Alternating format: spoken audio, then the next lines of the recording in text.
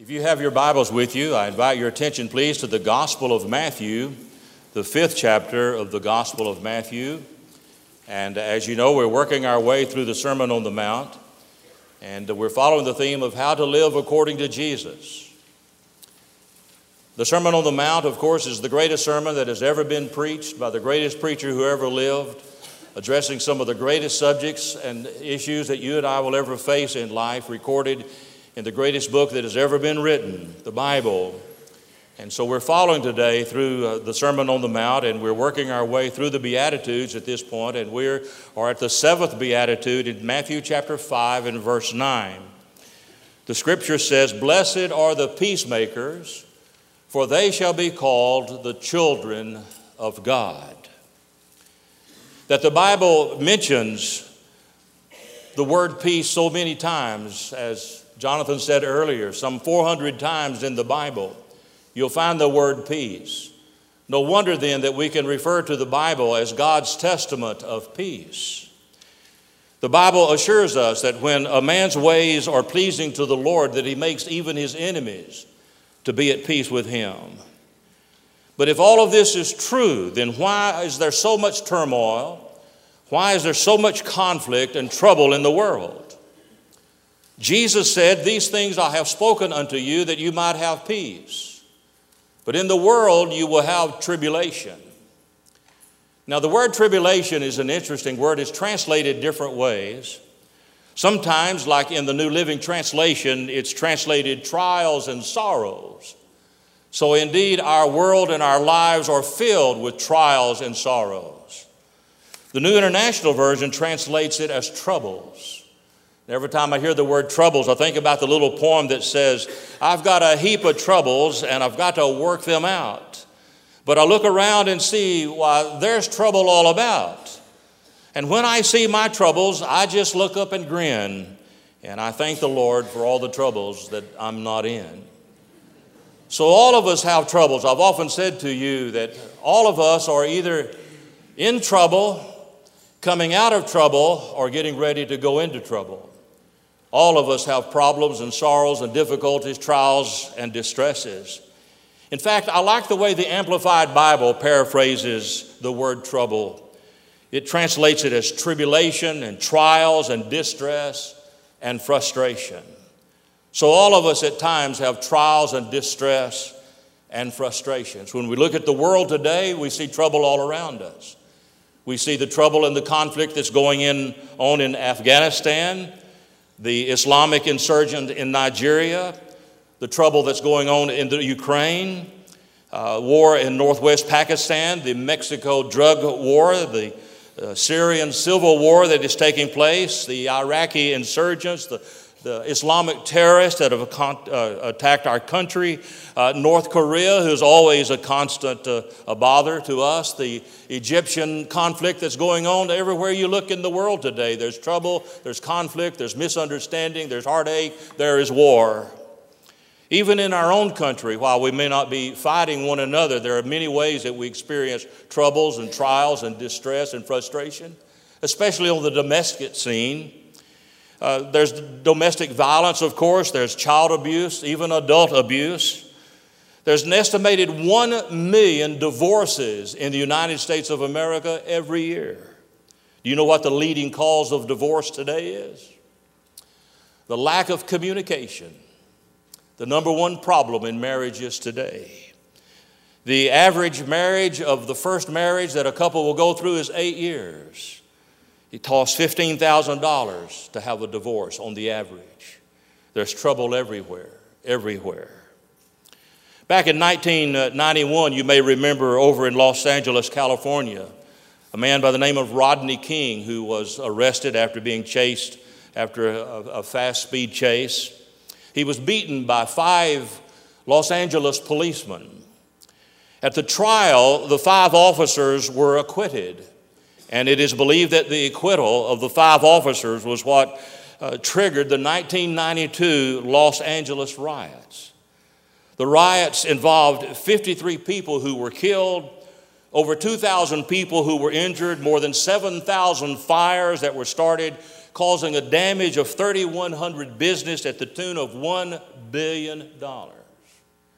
When Rodney King was interviewed on television while all of the rioting was going on, he said what has become his lasting legacy as to what he said, can we all get along? Well, of course, there's a question that is legitimately asked. Can we all get along? If we can't, why not? Well, James in his epistle, and if you would take your Bibles for just a moment, keep your place there at Matthew, but turn to the book of James, chapter 4, the first 4 verses. James tells us why we can't get along. James chapter 4 and the first 4 verses mention 3 wars that are taking place. In verse 1, he talks about the war that is going on within our own hearts. The New Living Translation says in verse 1 of James 4:1, what is causing the quarrels and the fights among you? Isn't it the whole army of evil desires at war within you? So every one of us at times are at war with ourselves. The Apostle Paul, you remember, talked about the civil war that was going on in his life, the flesh against the spirit. And oftentimes the flesh would overcome the desire to do what's good. He said, what I know I ought to be doing, I don't do. What I should be doing, I'm not doing that. There's a war going on in the inside of me, he was saying. All of us struggle with that on the inner conflict, warring on the inside of us. But men are also at war with other people. He goes on in verse 1 to say, is not the source your pleasures that war within you in your members? Verse 2 says, you lust and do not have, so you commit murder. You are envious and cannot obtain, so you fight and quarrel. You do not have cause because you do not ask, he says. But when you do ask, you don't ask with the right motive. So we are at war with one another, we are at war with ourselves, and we are most of all at war with God. The Bible tells us in Romans chapter 5 in verse 10, while we were yet enemies, we were not reconciled to God through the Lord Jesus Christ. So Paul describes our condition before we became Christians, before we committed to the Lord Jesus, as being an enemy of the Lord. And that's basically why there is conflict in the world today. Can you imagine what it would be like if our president would go to the nation meeting that they have there in New York City and stand up and say to the leaders of the world, there's one word that can define why we're having so much conflict and war and hatred in the world, and it is sin. And the only answer to the conflict and the trouble and the wars that are going on in the world today is repentance of that sin and turning to the Lord Jesus Christ, who is God's only begotten Son, and trusting Him as Lord and Savior.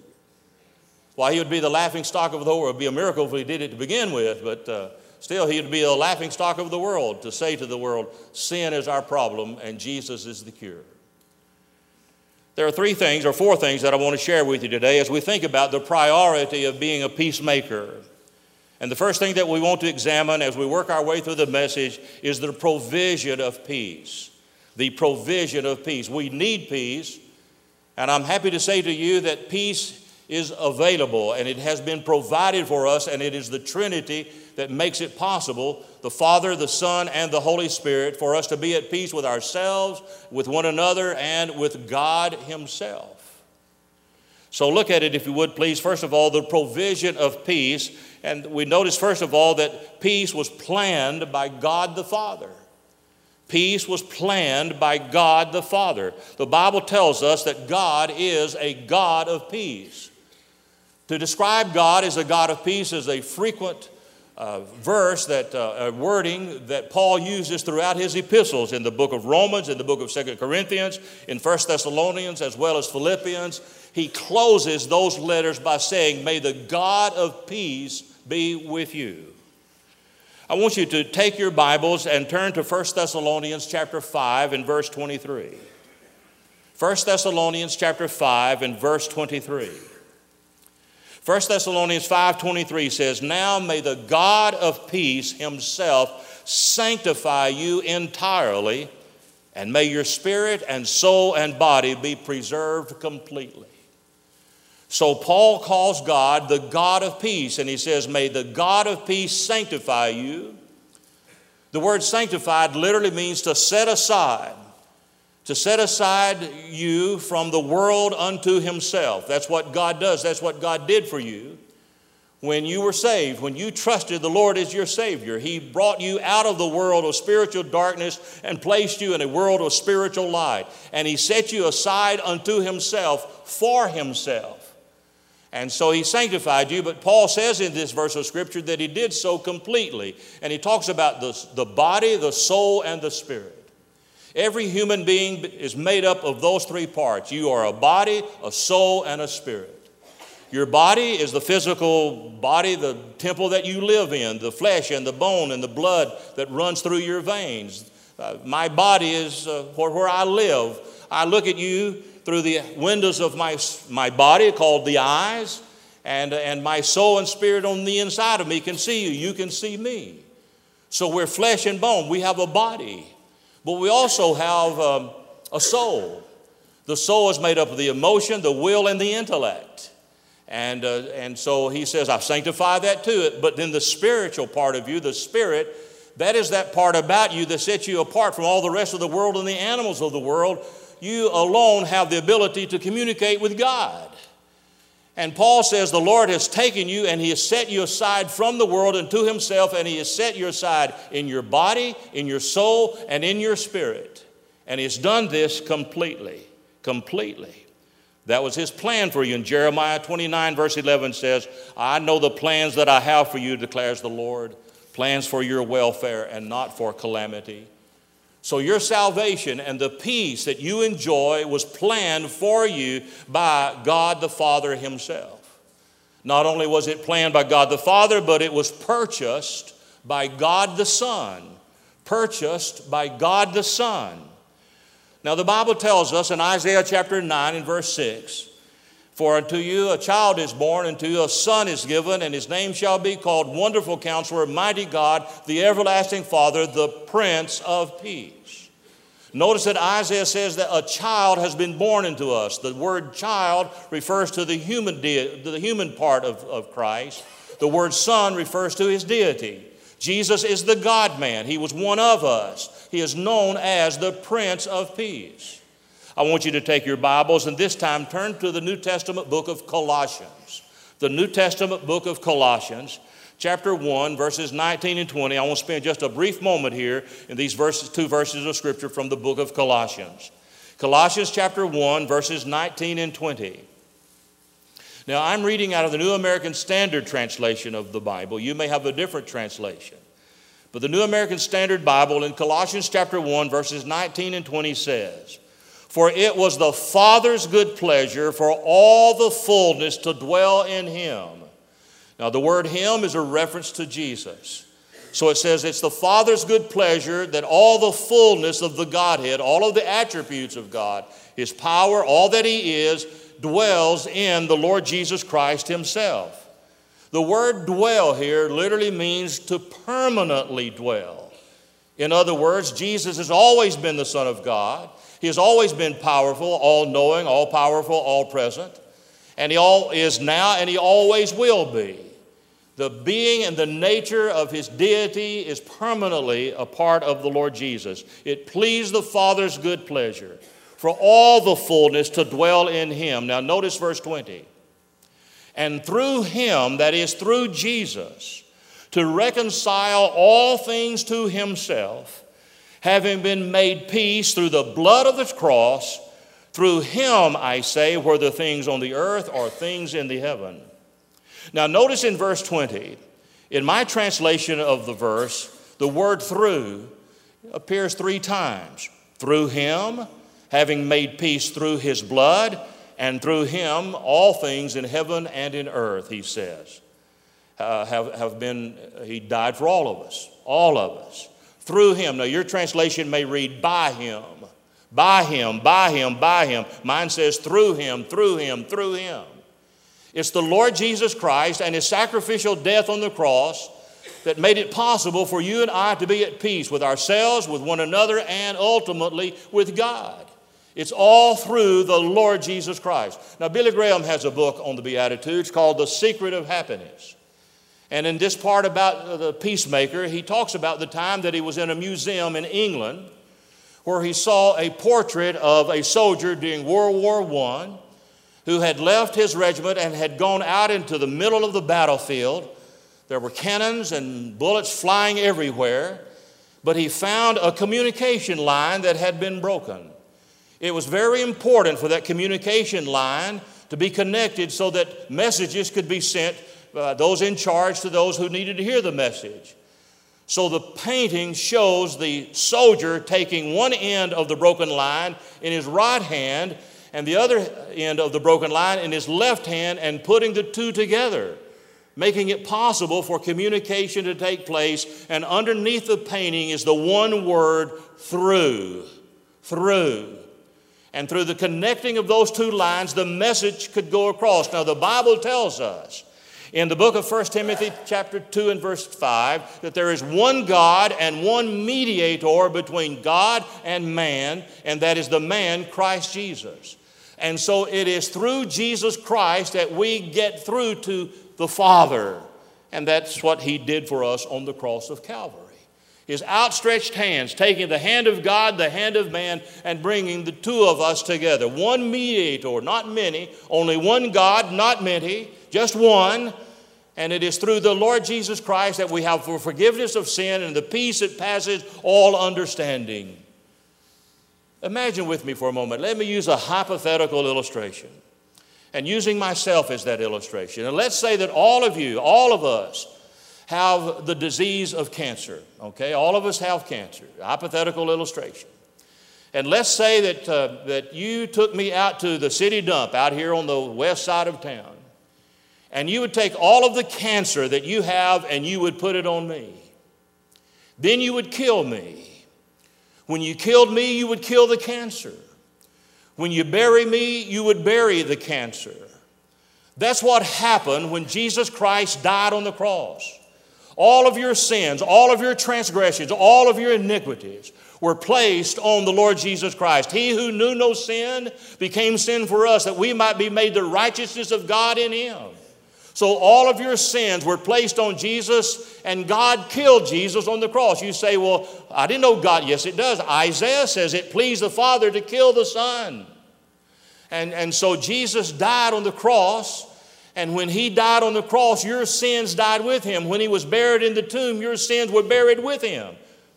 And when he rose from the dead, alive, the resurrection and the life, when you embraced him as Lord and Savior through a spirit of repentance, you received eternal life. You received the forgiveness of sin. And it was all because of the death of Jesus Christ on the cross. God the Father planned it. God the Son purchased it. Notice the third thing. It was provided to us by the Holy Spirit. Provided by God the Holy Spirit. For the fruit of the Spirit is love and joy and peace. It is the Holy Spirit who produces that. He takes when you got saved, when you trusted Christ as your Lord and Savior, what happened was the Holy Spirit, who is Jesus in the Spirit, took up residence in your heart. Jesus lives in you in the person of the Holy Spirit. Jesus said, I go away. If I go away, I'll send the Holy Spirit back into you and he will dwell in you. The word comforter literally means one of the same kind. And so the Holy Spirit is Jesus in the Spirit and he lives in you. That's why you can have peace and I can have peace all at the same time. And it's done for us by the Holy Spirit. Oh, the love that drew salvation's plan. Oh, the grace that brought it down to man. Oh, the mighty gulf that God did span at Calvary. Mercy there was great and grace was free. Pardon there was multiplied to me. There my burdened soul found liberty at Calvary. So God has provided for us the peace that passes all understanding. Notice the second thing, not only the provision of peace, the possession of peace. First of all, there is the peace with God. We can have peace with God. I want you to take your Bibles and turn to the book of Romans, the 5th chapter of Romans and verse 1. Romans chapter 5 and verse 1. There are 2 or 3 words here that I want to point out to you, and well, all of them, but especially 3. Romans chapter 5 and verse 1. We're talking about the peace with God. Romans chapter 5 and verse 1 says, therefore, having been justified by faith, we have peace with God through our Lord Jesus Christ. Now, justification. We've been justified by faith. You remember the definition of justification. An easy way to remember the definition of justification is to break it up into syllables and repronounce it, just as if. When you accepted Christ as your Savior, from that point on, God treats you just as if you had never sinned. All because of the blood of Jesus covering your sins and washing your sins away. That's what justification means. God treats you just like you'd never sinned. And it's all by faith. Therefore, having been justified by faith, we have peace with God. Now notice those words, we have. Very elementary thing. But those words mean present tense. We have. Not we hope to have. Not that we will have. Or not that we have had, but present tense. We have peace with God in the here and the now, right now, this moment. You have the peace of God living in your heart. Notice another word there in verse 1 of Romans 5, the word with. Therefore, having been justified by faith, we have right now peace with God. The word with speaks of a personal, intimate relationship with God, but you know it has even a greater and deeper meaning than that. The word with, literally in the Greek language, means to be able to look at a person in his face without any shame or being embarrassed. It's just, you know, when we would look at one another, we'd look at each other eyeball to eyeball, face to face, eye to eye. And he's saying that because you have been justified by faith through Christ, that you have peace right now with God, and you're able to look at God face to face and not be afraid, not be ashamed, not be embarrassed at all.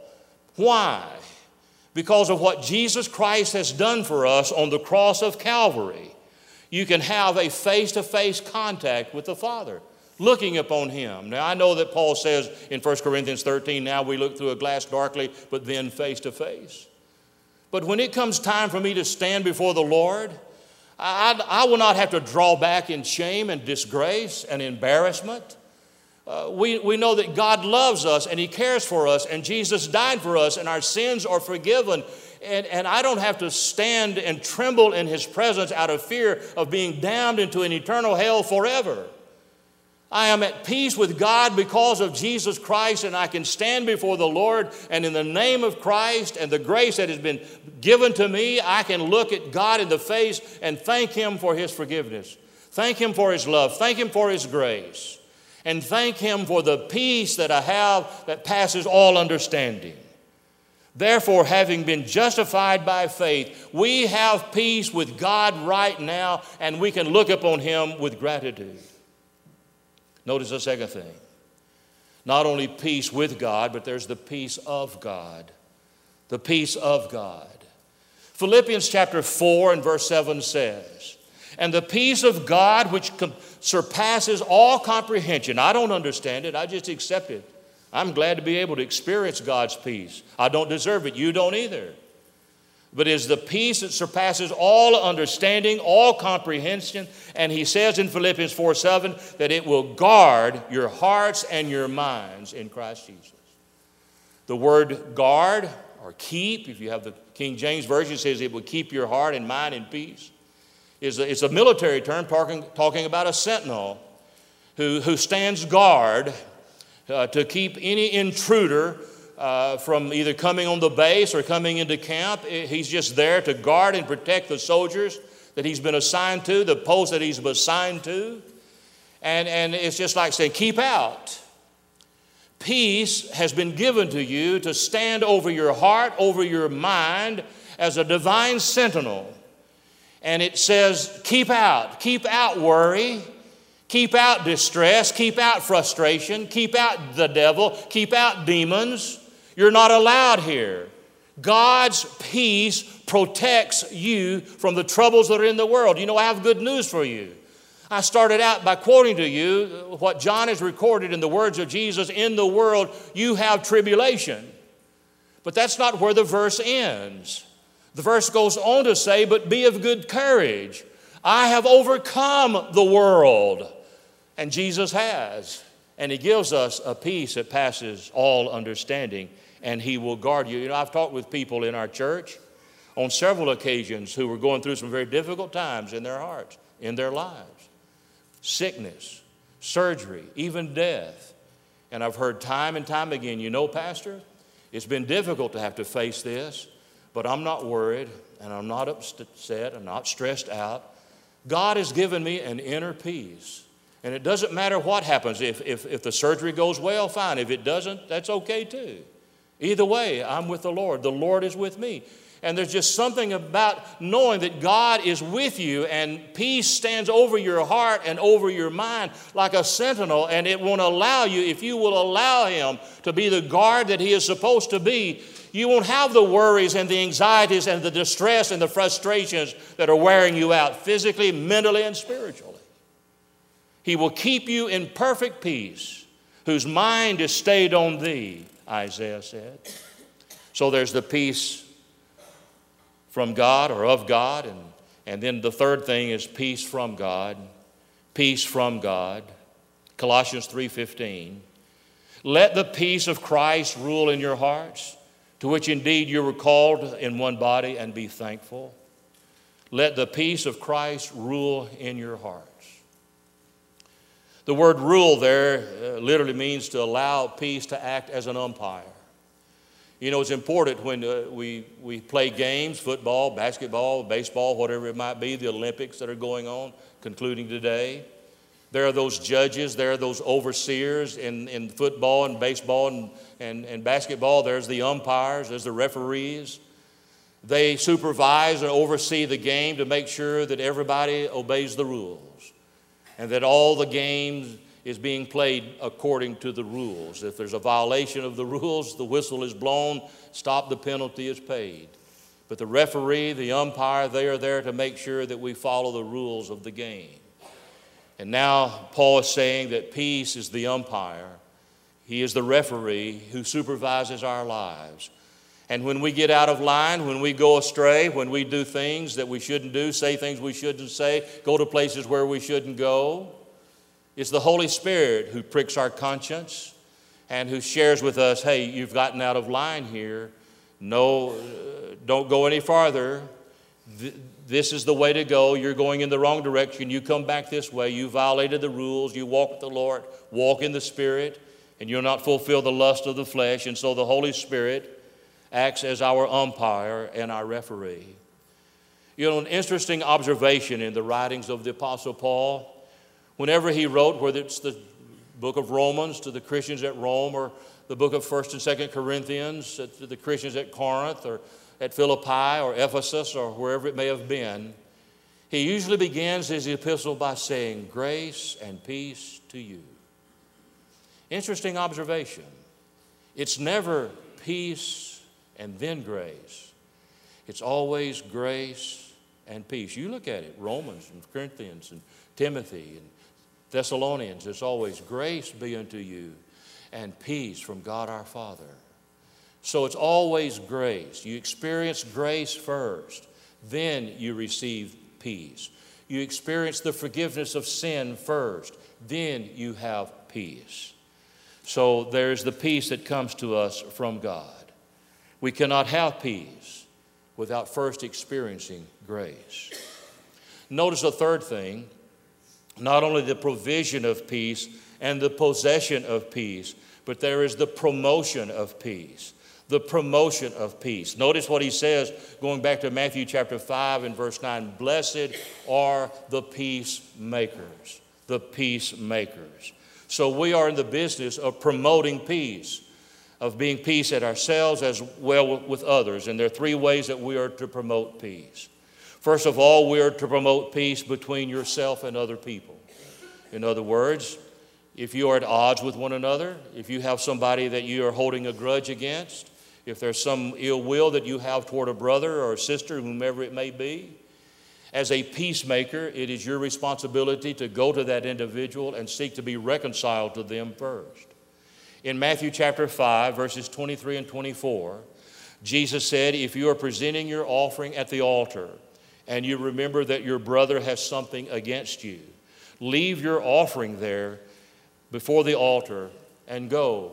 First be reconciled to your brother, and then come and present your offering. So it's your brother first, and then the offering.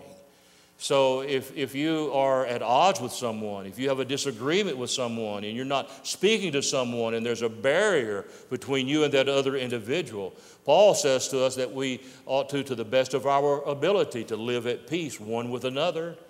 And Jesus is saying, if you come to worship and you realize there's something between you and that other individual, you leave your offering there. You go get straightened out with your brother. You find forgiveness, and be forgiving, and be loving, and be kind.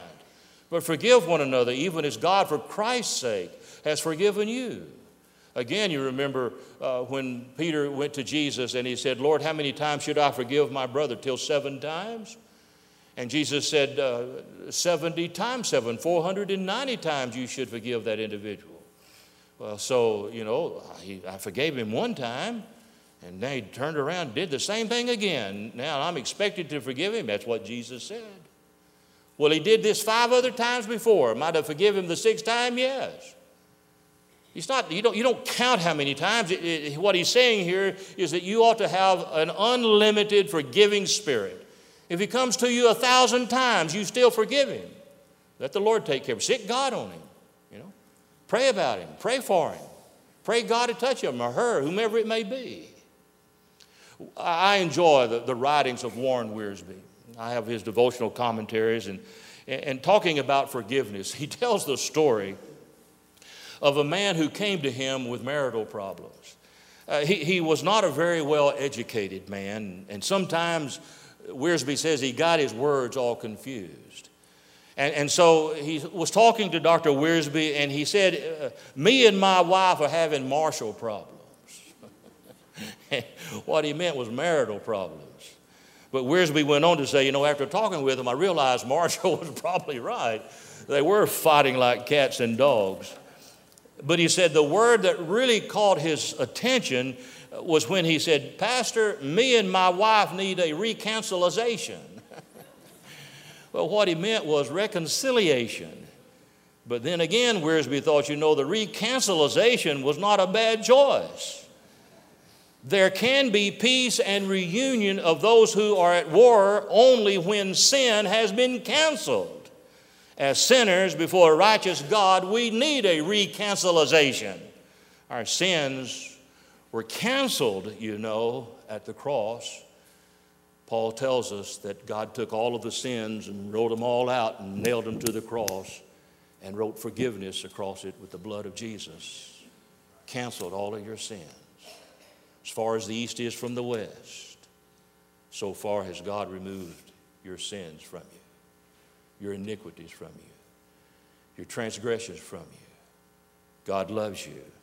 And so between yourself and other people, if you are at odds, that's where you start. But not only between yourself and others, between one person and another person. You can act as an arbitrator, as a mediator. Someone once asked an old Indian what ailed the world.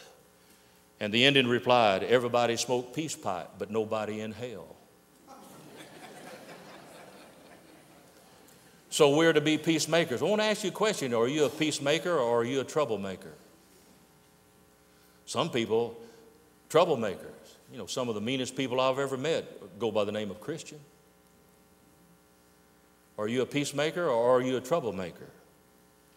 A troublemaker is someone who does things or says things that causes and creates strife and trouble. A peacemaker is someone who causes or creates peace by what they say or by what they do. I want to give you 2 illustrations from the Old Testament of individuals who were at odds with one another, but they took the steps of being reconciled. And the first example is that of Abraham and Lot.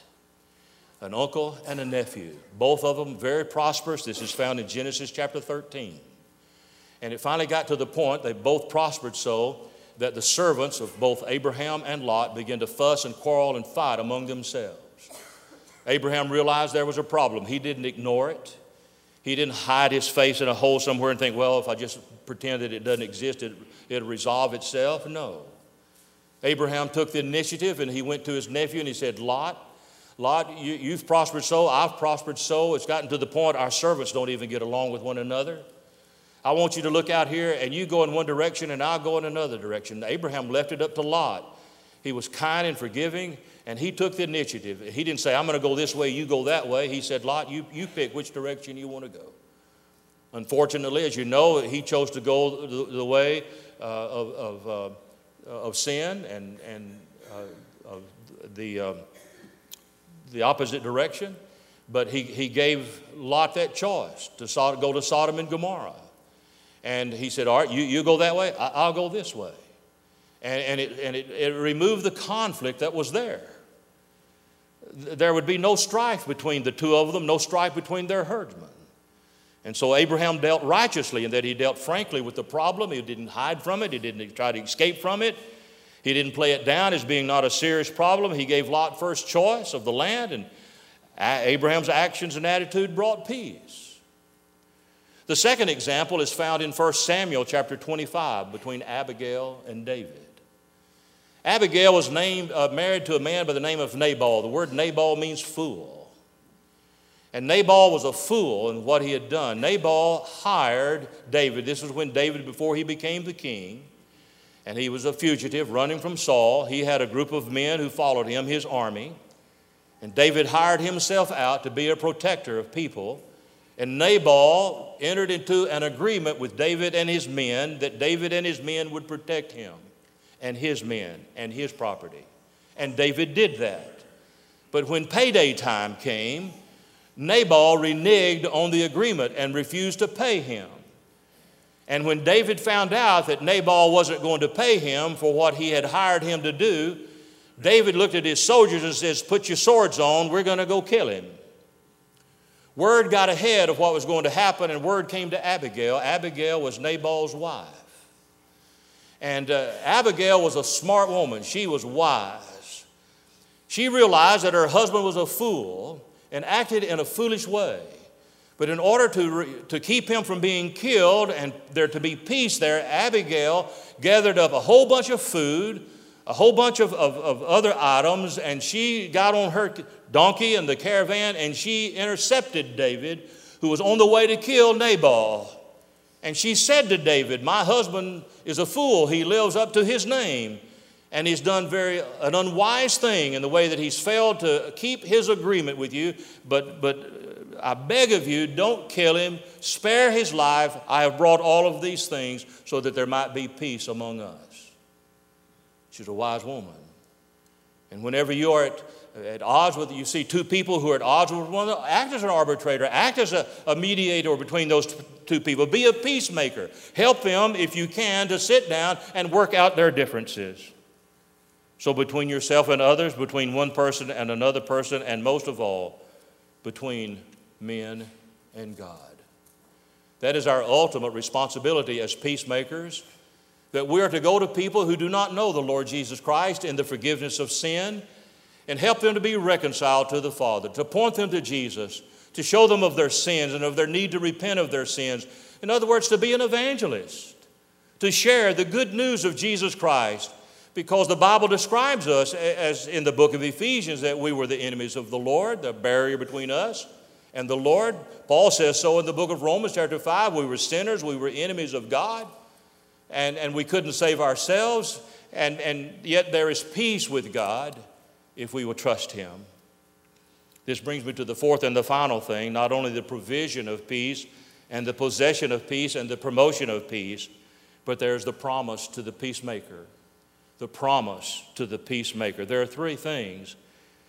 First of all, we are privileged to be called children of God. We are privileged to be called children of God. Blessed are the peacemakers, for they shall be called the children of God. One of my favorite verses of Scripture is in 1 John chapter 3 and verse 1. Beloved, what manner of love hath the Father bestowed upon us, that we should be called the sons of God. And it does not yet appear what we shall be, but we know that when He does appear, we shall be like Him, for we shall see Him as He is. What manner of love the Father has bestowed upon us, that we should be called the children of God. So if you are a peacemaker, you're privileged to be called a child of God. Secondly, we are partakers of the nature of God, by the nature of God. Romans chapter 8, verses 14 through 17. For all who are being led by the Spirit of God are the sons of God. For we have not received a spirit of slavery, leading us to fear, but we have received the spirit of adoption as sons, by which we cry out, Abba, Father. So what happened was, when you trusted Christ as your Savior, the Holy Spirit took the righteousness of God and He transplanted it into your heart and into your life. And when God looks upon you, He doesn't see your unrighteousness. He sees the righteousness of His Son. The Holy Spirit lives within you. I remember reading an illustration out of one of the late Dr. Criswell's books of a father and a son who were in a building of a high-rise apartment in a city watching a parade. They were watching it through a stained glass window. And on the bottom of the stained glass window, the stained glass was red. And the little son was not big enough that he could see above like his father. When he looked down at the parade, he was looking at it through the red stained glass. Along came a band whose members were dressed in red uniforms. But when the little boy looked at them through the red stained glass, he said, "Oh, Dad, look at their white uniforms." And he said, "Well, son, they're not wearing white uniforms. They're wearing red uniforms." He said, "No, Dad, they're white." And what he realized was, when you look at something that's red through a red stained glass, it will be white. Your sins are red like crimson, but when God looks at you, He looks at you through the blood of His dear Son. And He doesn't see your unrighteousness. He sees the righteousness of Jesus. And it's white as snow. White as snow. We are partakers of the nature of God. Thirdly, we are fulfilling the purpose of God. We're fulfilling the purpose of God. Hebrews 13, verses 20 and 21. Now the God of peace, who brought you up from the dead, the great shepherd of the sheep, through the blood of the eternal covenant, even Jesus our Lord, equip you in every good thing to do His will, working in us that which is pleasing in His sight, through Jesus Christ, to whom be glory forever and ever. In other words, what he's saying is that Jesus Christ, when He lives in you, He equips you. He equips you, among other things, to be a soul winner, to go to other people, and to share the good news of Jesus Christ. At the beginning of this sermon, I talked about James telling us in the 4th chapter of his epistle that we were all at war. Every single person born into this world is at war with God. Someone has said what happens at conversion is, when you were born with your back turned toward God. But when you got saved, you turned around and faced the Lord. You are at odds with God if you're outside of Jesus Christ. The good news is that Jesus Christ loves you. He died for you. He is the Prince of Peace. He wants to bring peace to your heart and to your life. Many of you have already experienced that forgiveness of sin. You have experienced and received and now live in that incomprehensible peace that passes all understanding. You know what it is to be at peace with God and to have the peace of God and the peace that comes from Him. Rejoice in it, my dear friend. Be grateful to God. But what about the family members? What about your neighbors? What about the people you work with who don't know Jesus Christ? Can you not be a peacemaker and go to them and share the good news that there is forgiveness of sin and life everlasting when you trust Jesus Christ to be your Prince of Peace? Let's bow together.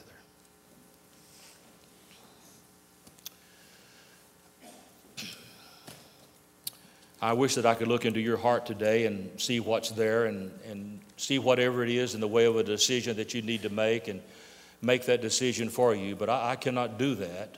The Lord can, and He does. God doesn't judge you by your outward appearance. He looks upon your heart. He knows what you're struggling with. He knows what you're dealing with. He knows the kind of problems that you're experiencing. He knows whether or not you have accepted him and his Son as your blessed Savior. If you're here today and you have turmoil and trouble and difficulties that you're struggling with, trust the Prince of Peace. Let peace that God gives to you stand as a sentinel over your life. In the world you have tribulation, but be of good courage. Jesus has overcome the world. Rest in his peace. Turn it over to him and let him be the Lord and master of your life. But if you're here today and you've never trusted Christ as your personal Savior, I've got good news for you. God loves you. He sent his Son into this world to die for you. And if you'll repent of your sins, which means that you turn away from your sins and turn to Jesus, you can be saved, you can be forgiven, and you can experience that eternal peace. If you'd be willing to say a prayer simply like this, just you can say it privately in your heart. You don't have to say it out loud. You can if you wish to, but just in the privacy of your own heart. God doesn't judge you by your outward appearance. He looks upon your heart. So he knows what you're going to say, whether you say it verbally or just silently in your heart and mind. But say something like this as you pray to God. Oh, dear God, I am a sinner. I admit to you that I have sinned. I'm sorry for my sin. I want to turn away from my sin. I believe that Jesus Christ is your Son. I believe that he died on the cross for my sin, and I believe that he rose from the dead. I want to trust him now, and I do trust him now as my Savior and my Lord, and I want to follow him from this day forward. And so, Lord, I put my trust in you, and I surrender my life to you. Please come into my life and fill me with your Holy Spirit. In Jesus' name, amen. If you've prayed that prayer for the first time in your life, congratulations and welcome to the family of God. The next step for you to do is to make it public, and one of the reasons why we give an invitation at the end of our service is to give you an opportunity to come forward and let us rejoice with you in your decision. We're not trying to make it difficult for you to do that. Jesus said, if you confess me before men, I'll confess you before my Father who is in heaven. So coming down an aisle and taking the preacher by the hand doesn't save you. We're simply here to rejoice with you and to know that you love Jesus and you've accepted him, and rejoice with the angels in heaven. So if God's Holy Spirit is leading you to come, please come. If there are other decisions that you have to make, if you're looking for a church home, you feel this is where God would have you to come and place your life here, we welcome you as well. Let's all stand together, and as Jack leads us, you come.